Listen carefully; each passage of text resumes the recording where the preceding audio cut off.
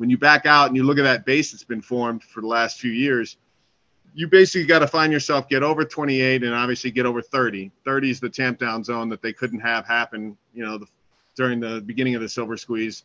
And so once you get beyond 30, that's really where the market moves.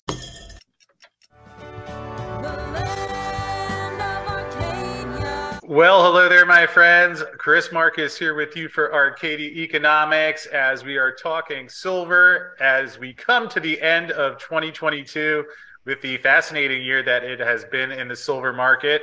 Quite a lot of volatility, along with the other markets as well, although fortunately to dig into some of the developments that have happened in 2022, as well as some things to expect in 2023, and we'll also cover premiums, the situation in India where they've been importing quite a lot of silver this year, and a whole host of other topics. I am joined by James Anderson of SD Bullion, who runs his fantastic SD Bullion channel on YouTube, where really one of the great sources for quite a long time of silver information. And James, as I've mentioned before, back when I was a young buck just getting started on making silver videos, it had been years that I've been watching and learning from you. So great to get to know you over the years, and great to have you on the show today. So welcome on in, and how's everything going with you, my friend? Good, Chris. Thanks for having me on. Excited to be back. It's been a while since I've been on Arcadia Economics, so looking forward to speaking to you and having the viewers out there hear what I have to say, I suppose.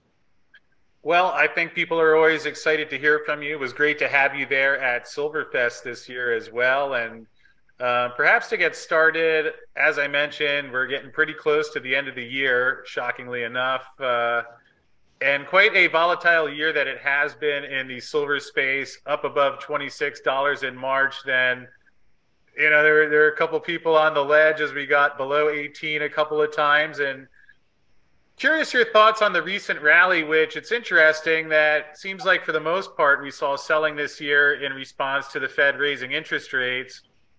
Well, they're still raising interest rates. I suppose we can see the light at the end of the tunnel to some degree, yet quite a rally going from under 18 over 24 at one point. Today, as we're recording on Monday the 19th, right around $23. But are you surprised at all that we've seen such a rally even as the Fed continues to raise rates towards the end of the year here? The surprise, I mean, not technically. When you look at the chart, it just kind of looks like the easiest move is back toward 26. Of course, we got to get through 24 and kind of keep climbing that wall of worry. But no, not really. I mean, the U.S. dollar, in terms of relative power and strength, has kind of waned in the last few months, pretty much in September. So no, it's not all that surprising. What is kind of interesting is all this downward motion that we had this year. Now we're almost at break-even point. And I really, on my channel, have been talking about, it'll be interesting to see how it closes in terms of silver and gold, whether or not they both can close in the positive for the year in terms of performance, because that's always a talking point. People always want to say, how the precious metal did the year prior in terms of performance. So it would be nice to see them both end up in the green, but worst case, I mean, they're not going to end up too far off where they started the year. So, and I think we spoke about it earlier in the pre-interview, we were talking about it, but basically silver is working sideways, making a huge structure, a huge base. If you look at it, you backed out on that chart, for instance, the 5 years or whatever, you just see a huge base that's building. And the quote typically that you hear is the longer the base, the bigger the move eventually. So when you back out and you look at that base that's been formed for the last few years, you basically got to find yourself get over 28 and obviously get over 30. 30 is the tamp down zone that they couldn't have happen, during the beginning of the silver squeeze. And so once you get beyond 30, that's really where the market moves. So it's kind of one of these things where you kind of have to wait and see and let the chart tell you, let the spot price tell you, let COMEX tell you what the price is, as always. Let the longs on COMEX hopefully eventually start overwhelming the shorts and start winning on their trades. And you'll get a run. I mean, silver is, many times in history, silver has had runs of years where longs have been the net winners for years running. And that's when you have those huge moves. And I expect another one coming at some point. We had that long run in 2009 to 2011. There was a huge run, in the late 70s, obviously, in silver. And I'm expecting another one in the future. And this one is likely going to dwarf anything that we've seen in terms of in terms of performance, in terms of where it can go and how silly it can get on the upside. Because I mean, for as bad as it's been for silver bulls for the last 12 years roughly, I mean, it's obviously we've had a couple moves there where silver was exciting and fun, but there's been some humiliating years of underperformance. You're going to have a bunch of years of overperformance and outlandish performance, and it'll be important that people keep their head on straight and trade it correctly. Yeah, I get what you're saying, and especially with that $30 level where we saw the price get very close to $30 back in 2020, then again broke $30 for a few hours in 2021. Interesting to imagine what could happen once we finally go over that level. And perhaps two questions here. One, why do you think $30 is that line in the sand? And then also, when I think about how we hit $50, which obviously we talk about a lot, and in the process of trying to think, well, what really would be a realistic fair market value price if it weren't the current pricing mechanism or things are just tossed around in paper? I mean, we hit $50 for a couple of days back in 1980.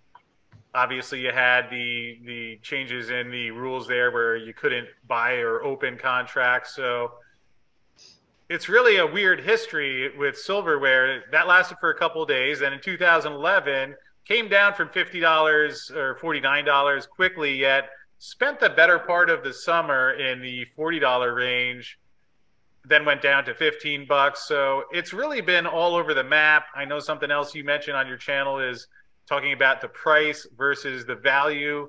So perhaps a bunch of questions wrapped in there, but given all of that, and then that $30 ceiling, it feels like at times, how do people look at that? What is realistic, and how should silver be priced, do you think? Yeah, how it should be priced is a real good question. And I try and use charts sometimes. I tweeted last week a chart that I use a lot to try and understand. You know, I operate under the assumption that we live in a derivative-driven pricing discovery mechanism typically. And it's really the on the COMEX where the price is more or less found on a day-to-day basis for the most part. And there are times in silver where the longs really went out and they really start piling in. And I think that number 30 is a real concern for authorities, and it was a concern for authorities last few years because they didn't want to see silver break above 30, because you get silver breaking above 30, it can go to 45 real quick. That type of thing, and that all of a sudden generates headlines, and that generates even more people wanting to pile in and scalp profits. And so 30 is, when you look technically on a chart, you know, that's you look back at 2011, once it got beyond 30, it got to 50 very quickly. And I think that's what was scaring authorities at the time, because, you know, price inflation was a big problem. And remember, these people at the CFTC are politically appointed. You know, they are not, these are not fair and impartial referees. They're politically appointed lawyers essentially sitting there. And, for them to come across as that they were cheerleading to keep, silver under 30, that wasn't by coincidence. That's exactly what they were doing, in my opinion. So at some point they're going to, that fight will fail. We've seen fundamentally what's happened in the last few years. You have a market that's dislocated. The price doesn't match the fundamentals, and the fundamentals are winning. And so just keep looking at the fundamentals, and they'll eventually will win out. I know the fundamentals have been doing pretty well for many times where silver spot price doesn't do well. But the fundamentals this time are overwhelming in terms of, we'll probably get into it. We discussed what's going on underneath the surface in the physical markets. But, I see this as a marathon. I see this as something that's inevitable. And so you just kind of have to time out and have an expectation that's not tomorrow, but in years, in terms of years coming. Yeah, I think that is well served. And perhaps it also matters what one's perspective is. I think certainly there's a case for investing in silver, although on a longer term perspective, maybe seeing it as insurance is also another way of approaching it. Any thoughts on the difference between those two? Because again, I think a lot of us do believe the price is going to go up, yet is that a good way to be looking at it? Or after all the years that you've been doing this and seeing the way the market reacts, are we better served looking at it more as insurance rather than a trade? What would you say there, James? It probably depends on your objectives, how old you are, where your life is. in terms of what your main goals on investing are.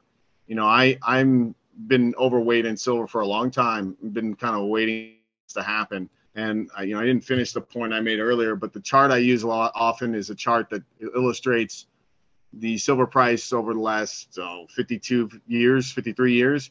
And it illustrates from 1970 to now the difference between what the spot price is versus what the trading that happens in the Western world and the Eastern world. And this chart, to me, tells me, when the times are where they kind of come back into sync. And then there's huge spans of time where they diverge from one another. We're in one of those huge spans of times where it diverged from one another. And so I'm looking forward to when it comes back and reconverges. And when it reconverges, there's been 4 times throughout the last 52 years where it reconverges. And during those eras, looking backwards, it always made sense to take profits in anything that you were invested in silver-wise. I'm not saying you sell everything, but you certainly take profits and you start moving that capital to some other asset class that you might favor at the time.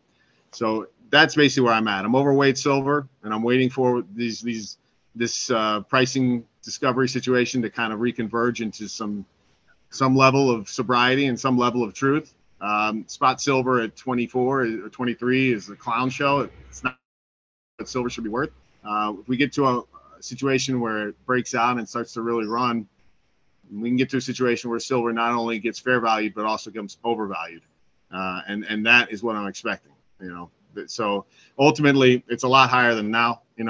Where it is now. But of course, the bottom line is let's get beyond 30, and then we'll talk again about it.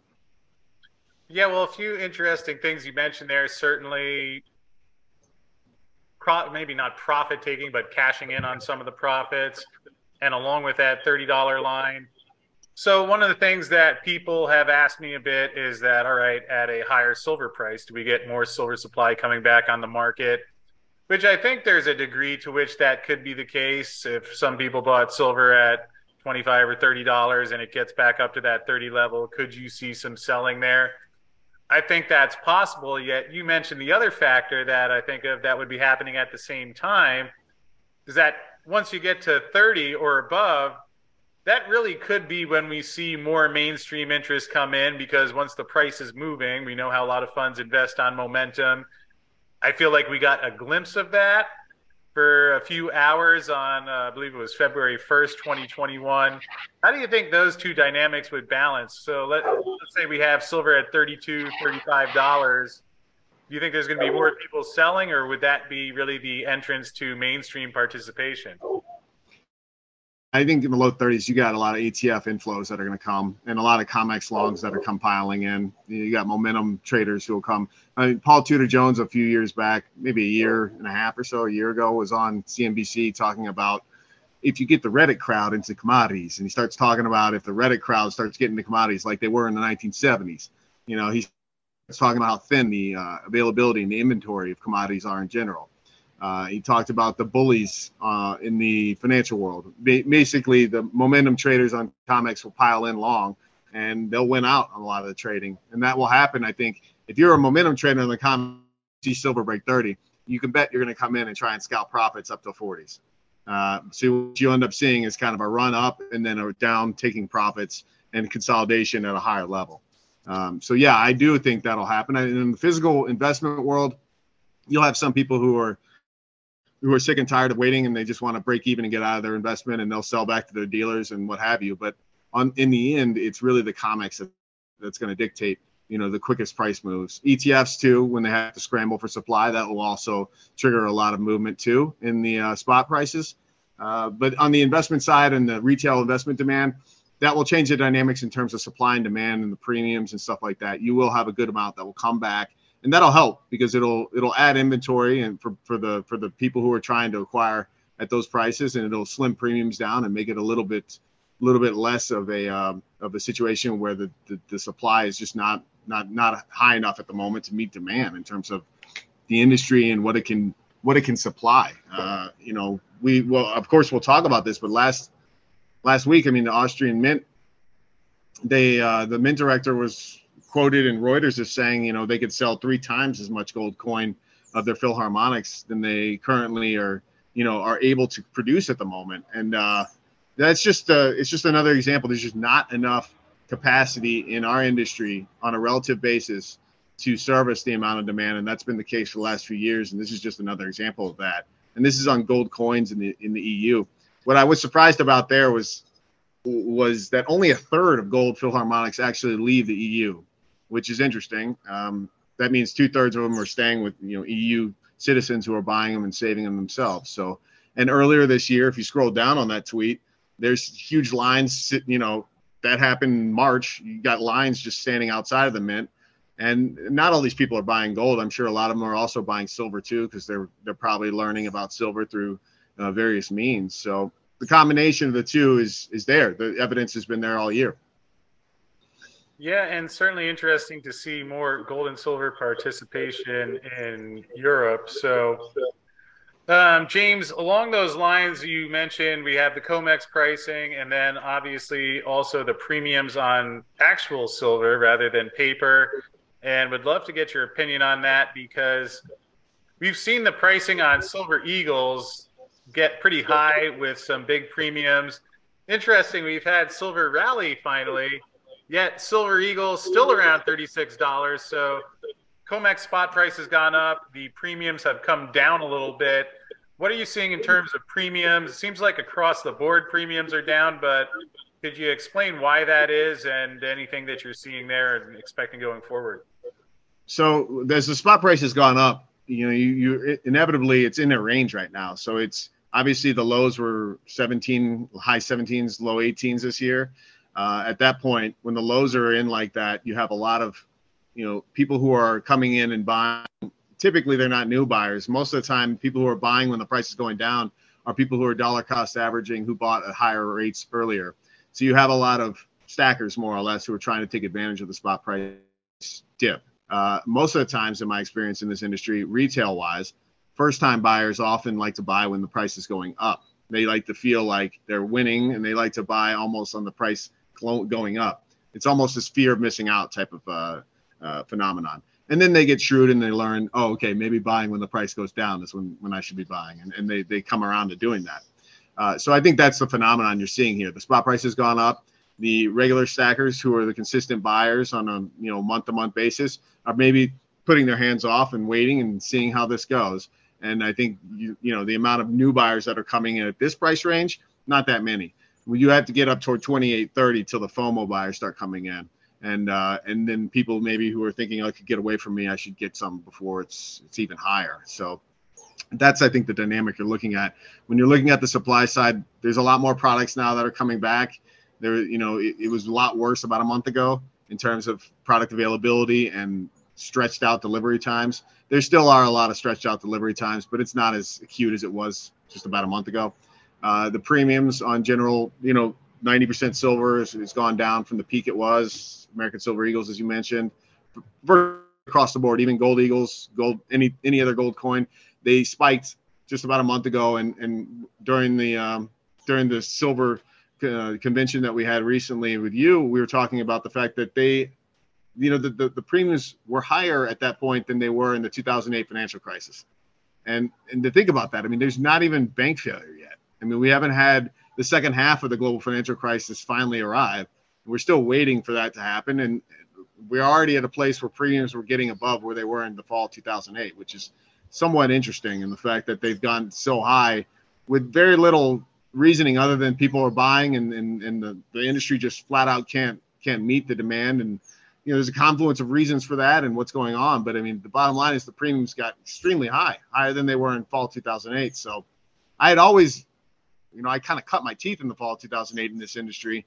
And I learned, more or less how this works in the fall of 2008. So I had expected that we'd see another day like that. I just didn't expect it would come in such a peaceful time. I thought it would come again in more of a crazy time. But now it gives me a feeling like it's almost a cup and handle, Chris.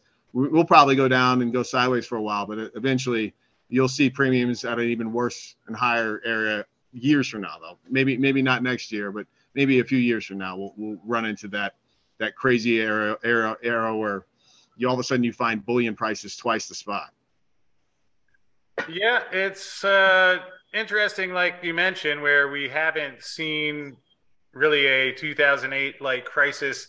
I mean, there's things happening out there which certainly don't indicate the rosiest picture going forward, but not an overt breakage yet. And again, the Fed's still raising interest rates, so stay tuned on that one. Here I have pulled up, as you described, how did silver go manic? Two ways, gradually, then exponentially. So again, we shall see how that unfolds. And I do want to talk before we wrap up about what you see the ultimate ending of this like. Although before we get to that, did have the November figures in for India's silver imports, where I believe we're already in record-setting territory. Although you see the November number substantially lower than the past couple of months. Any thoughts on India going forward? Obviously, I know you can't calculate exactly how much Indian silver demand is going to be. But do you have any thoughts on whether we'll see any of these increased levels going forward? And I also did have someone asking, how are they actually getting their silver, and how do they actually take delivery? So if we're looking at this chart in the top left here, bullion imports, that pink salmon colored is 2022, and you can see the blue bars from 2021. They more or less mimic in terms of November is not typically a huge buying month anyway. This year is a record in terms of in the amount of ounces that India has imported. Over 300 million ounces is likely what they'll end up doing for the year 2022, and that blows away even 2015. 2015 was an era in silver where India bought a huge amount because the spot price had dipped so far. And a lot of Indian jewelers and people who buy supply for India, they don't use a lot of hedging. They're not very sophisticated in that sense. They don't use a lot of derivatives for price hedging. So a lot of times they're more or less like bullion stackers. They see the spot price fall, and they want to get a lot more inventory at a lower spot, and they'll come in and buy heavily at that point. So 2015 was the old record number, and that got broke this year. And I mean, if you look at the spot price in Indian rupee terms, it's not as if it fell to the floor as in 2015. It obviously went down. So you had the combination of pin-up demand from COVID and, where they locked down the wedding seasons for a long time. And so I think that's a combination of a few reasons why India got a lot of buying this year. You also have a lot of people in India who are big-time speculators in gold and silver, and a lot of people who are speculating that silver is going to run up walls in rupee terms coming up. And I would agree. If you look at, like, for instance, if you can pull up somehow an Indian rupee terms, a yearly chart, and you go back all throughout this full fiat currency era, what you'll see is a huge cup and handle with the potential of shooting through the roof. And that'll probably coincide at the same time when silver in spot price USD terms is getting up 30 and going higher. So yeah, the bottom line is how they import it. They import, I think, 1,000-ounce bars. Then if you look, Metals Focus does a report every month that I get, emailed to me. And the one that you were just showing on the screen was the November report. But I looked at the October report in the months prior, and 50% of all the silver they were importing was coming out of London. And that's a big reason why you see the London warehouses down now at record low levels. In terms of all the time they've ever been reporting the amount of silver that's in London, we're at the lowest level now that we've ever been. And so, yeah, a vast majority, I mean, half of it was coming out of London. But what's interesting is that in November, London was not even on the chart that Metals Focus published. They may be stuck in the others category, or they may have just flat out told India, see you next year. So I would expect at some point that might become the case where they tell India, no thanks, can't buy from us because we don't have any left. And, I mean, you're at the same situation too on COMEX. So you look at the registered amount of silver. I have a chart here, the registered amount from 2000. There was a long time where they didn't report the difference between registered and eligible COMEX. They started reporting it, I think, in 2000. This is one of the lowest levels it's ever been. I mean, we're at roughly 33 million ounces, but relative to the amount of eligible in a percentage basis, it's the lowest it's ever been. It's extremely low. You've had eras where registered stocks have been this low, but not eras when eligible stocks were anywhere near this high. So it's interesting. What you see is the registered owners are not trying to give up their silver at $24, $23 an ounce spot, essentially. People are they have tight hands on their silver at the moment, because I think a lot of people are looking out next few years thinking Yeah, I'll sell the silver when it gets to 35, 40, maybe higher. Well, yeah, it has been quite a steep fall that we've seen here from back to 150 million ounces during the silver squeeze weekend, and certainly something I know you've been keeping an eye on as well. Seems like it's flattened out a little bit over the last month or two, but as you point out, under 34 million ounces, not the lowest it's ever been, but pretty close to a couple other periods such as 2011 and 2016. And James, perhaps the last question for you today, how do you see this all playing out? I know there's a bunch of different schools of thoughts. Some people thinking that, all right, the Fed's going to start pivoting at some point, whether it's 2023, which I think is certainly possible. I mean, it was interesting in Jerome Powell's press conference last week. I mean, they do talk about, well, you know, in 2024 when rates come back down. So it wasn't like they were saying, hey, we're going to keep going and 3 years out, you know, interest rates are going to be 9% to beat inflation. As much as they're not encouraging the pivot talk, I mean, even they were talking about maybe not next year, but rates coming down at some point. So is it something where you see eventually the Fed starts printing again and that just changes the economic financial system as we know it? Or do you think it's going to be a matter of one of these exchanges runs out of metal and there's an actual shortage of silver? Or what, if we go 5 or 10 years out, what do you think is the most likely ending to this story? So in terms of the relative basis on the U.S. dollar, the fiat Federal Reserve note, it's been in a relative bull market for a long time now. It's been pretty strong. And even in that, you know, gold has hit a nominal record price high, not the last few years it's hit. Silver's obviously done pretty well the last few years, even in the dollar bull market. And so I'm looking for the structural dollar bear market coming up. And I think that that's what the government of the Federal Reserve is doing the work essentially, and the U.S. Treasury is going to do the work to ease the debt load that the United States has, to ease the unfunded liability situation that they have. It's untenable in terms of, at the moment, in terms of how difficult it will be to meet the promises that we never saved for. And so the easiest valve typically, historically, has always been to devalue the currency. So the question is, how is it going to be done? Slow and steady, like it's been doing of late, where they tell us, you know, the inflation rate 7%. We all know it's probably 10 to 12. You know, and you do that for long enough, you know, that helps ease the burden a bit. But at some point, the valuation will become worse. I think it'll get to higher levels down the line. We're in a structural inflationary regime. I think things changed after COVID. I think that was the big switching point. This idea that we were in a forever bond bull market that lasted 40 years. Well, you're now in a bond bear market that's going to last for a long time too. And that's the same with a lot of things. A lot of things need to be marked down from their bubble highs, and there's going to be a lot of comeuppance in terms of bankruptcies and companies that just flat out are zombies that can't meet their debt, you know, servicing costs, et cetera. And the U.S. government's going to try and ease that by using the currency mainly. That'll be the way. And, you know, with digital technology and stuff that's coming along, with the CBDC systems that are coming, with the BIS working on international CBDC settlements intra-countries, you know, just look back, for instance, like 10 years ago, how much the internet has changed. The fact that we can do an interview like this, the fact that we can talk around the world live very quickly and upload this, and people can look at it on their phones. And 10 years ago, not a chance, man. Your phone, you know, Twitter was a joke. It's not even the speed, the amount of change in 10 years. You know, looking backwards, it's obvious that it happened very quickly, and it's changed dramatically the way we do things. I think you look out 10 years from now, it's the same situation. The situation in terms of the structural way that we, you know, save, that governments are saving their reserves, that's going to change a lot. The way that governments, you know, they don't necessarily have all USD. Not everything's priced in USD.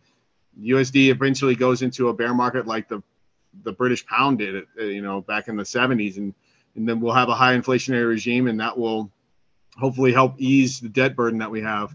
You're going to have a situation where stipends will probably be handed out through CBDC systems. That way people aren't rioting in the streets, et cetera, et cetera. So, you know, hopefully they can keep control. It doesn't get out of hand. It doesn't go into some hyperinflation nightmare like a lot of people fear could happen. my hope is it's just a huge secular inflationary regime that we're staring at and that we have to live through and make through. And yeah, I mean, silver in the end, ultimately, I think silver is worth a lot more than what it is now. And as time goes along, as price of silver continues to rise and eventually gets beyond its $50 an ounce ancient low level, that it's nominal price high. I still think triple digit silver is it's an eventuality. And that doesn't necessarily mean that, that we're going through some hyperinflation nightmare. It doesn't mean that your rent is now 5 times what it is today. Your rent maybe is up a little bit, but it didn't even go up nearly as much as silver did in terms of price. And so in that arbitrage, you take profits and you move into something else or what have you. But yeah, I'm not thinking that it's doom and gloom, but I do think that the value of silver, the value of commodities are going to become a lot higher in this coming, as this decade plays out into the next. You have a chance for silver to go into an all-timer. I'm talking about an all-time bull market where it absolutely goes nutty, and where it makes the late 70s look it'll make it look like tiddlywinks in terms of where it can go. And so, yeah, I'm still mega bullish, just with a lot of patience attached. That's mainly how I'm looking at it. Well, I hear you. And interesting, you mentioned the dollar there. And taking a look back, you see back in 2010, 2011, when they were ramping up QE2 and all that, back around the 75 level.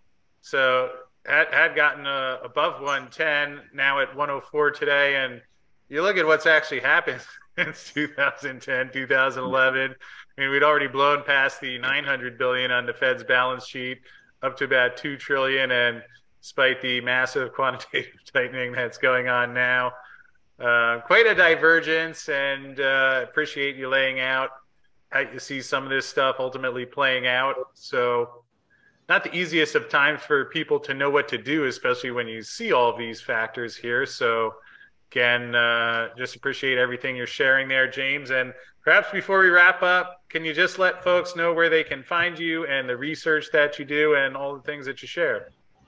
Sure. So I work with sdbullion.com. You can find me on Twitter. My handle on Twitter is @JamesHenryAnd. And then I do a weekly wrap-up video, typically for SD Bullion on the YouTube channel. So SD Bullion YouTube channel is where you'd find my weekly wrap-ups. I typically print them and make them go live on the end of Friday at around 7-8 p.m. Eastern time. And so on a weekly basis, I publish that. So if you want to just get a 10 to 15 minute synopsis on what I thought throughout the week is probably the most important stuff to be reporting on, that's typically where you'll find it. So if you're someone who doesn't have all that much time and is not constantly sitting on the internet like me and you looking at silver stuff, that's a way to come and find aggregated, distilled information, a lot of charts, a lot of data. Sometimes people watch it twice because it's so jam-packed. You might want to press pause occasionally because charts, they tend to have a lot of information in a consolidated image. But yeah, that's what I do for SD Bullion. So SD Bullion YouTube channel would be where you'd find me. Well, James, I sure appreciate that. Appreciate all the knowledge that you have shared throughout the years. As I mentioned earlier, back when I was getting started doing this, been watching your videos for a long time. So we'll have the link to your Twitter and the YouTube channel in the description field below. And just appreciate you joining me and shedding some light on what you're seeing out there and letting folks know what's going on. So thanks again, and we'll have to do this again soon, my friend. Yeah, sounds good, Chris. Always good to be with you. Well, thank you again to James. Always a pleasure to have him on the show, and certainly one of the people who's been doing this for an incredibly long time that I'm grateful to have learned from. And I know many of you watching today feel the same way. So James Anderson of SD Bullion. And before we wrap up, I'd also like to pass along a quick note here. We're 2 recent First Majestic silver transactions. Back on December 7th, First Majestic announced the sale of the La Parrilla silver mine for $33.5 million to Golden Tag Resources, where First Majestic and their shareholders will end up owning 40% of the outstanding shares of Golden Tag, so still receiving exposure to the La Parrilla silver mine asset. And just a couple of weeks before that, First Majestic did announce the proposed sale of a royalty portfolio for $20 million to Metalla Royalty and Streaming. Similarly, in this deal, First Majestic shareholders will retain a consideration in Metalla, so still getting exposure to these assets. And you can find out more about these by going to firstmajesticsilver.com. Link to that is in the description field below. And again, hope you enjoyed today's show and look forward to seeing you again tomorrow.